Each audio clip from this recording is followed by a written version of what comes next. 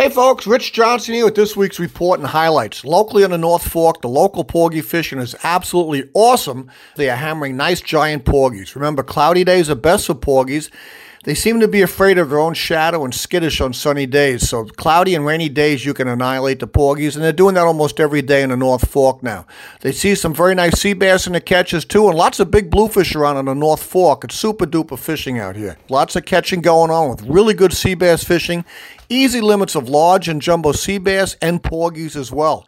An unusual amount of real big bluefish has taken over both the south and north sides of the North Fork, making bass fishing a bit difficult, but still good fishing. Striped bass action has dropped off a bit, is very sporadic. It's good one day, and then you have none the next. Best bet, though, is always going to be nighttime and primetime fishing this time of year. Live eels at sundown and into the night is best chance for striped bass catches. All the usual places like the Race, the Gut, Pigeon Rip. For WLNG, this is Rich Johnson of the Fishing Line saying, know where the fish are, not where they were. See you next time.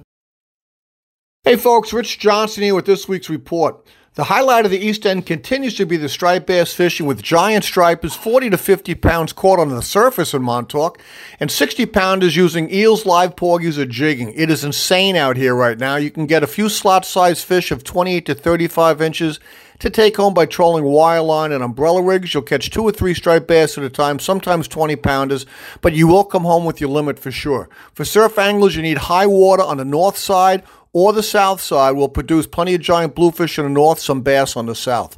Locally in Sag Harbor and the Peconics, bay waters have hit 75 degrees, and the fishing as usual takes a nosedive. Small weak fish, small bluefish, along with some small porgies.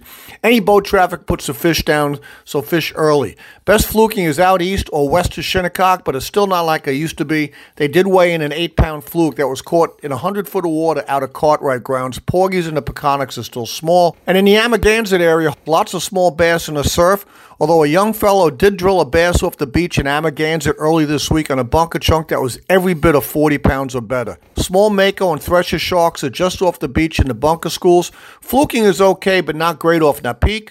Porgy action can be good, but fish are small locally, but they are giants out in Montauk, so go east. Snappers are showing inside the harbor, still very small. In a few weeks, it will be the perfect fluke bait. For WLNG, this is Rich Johnson of the Fishing Line saying know where the fish are, not where they were. See you next time.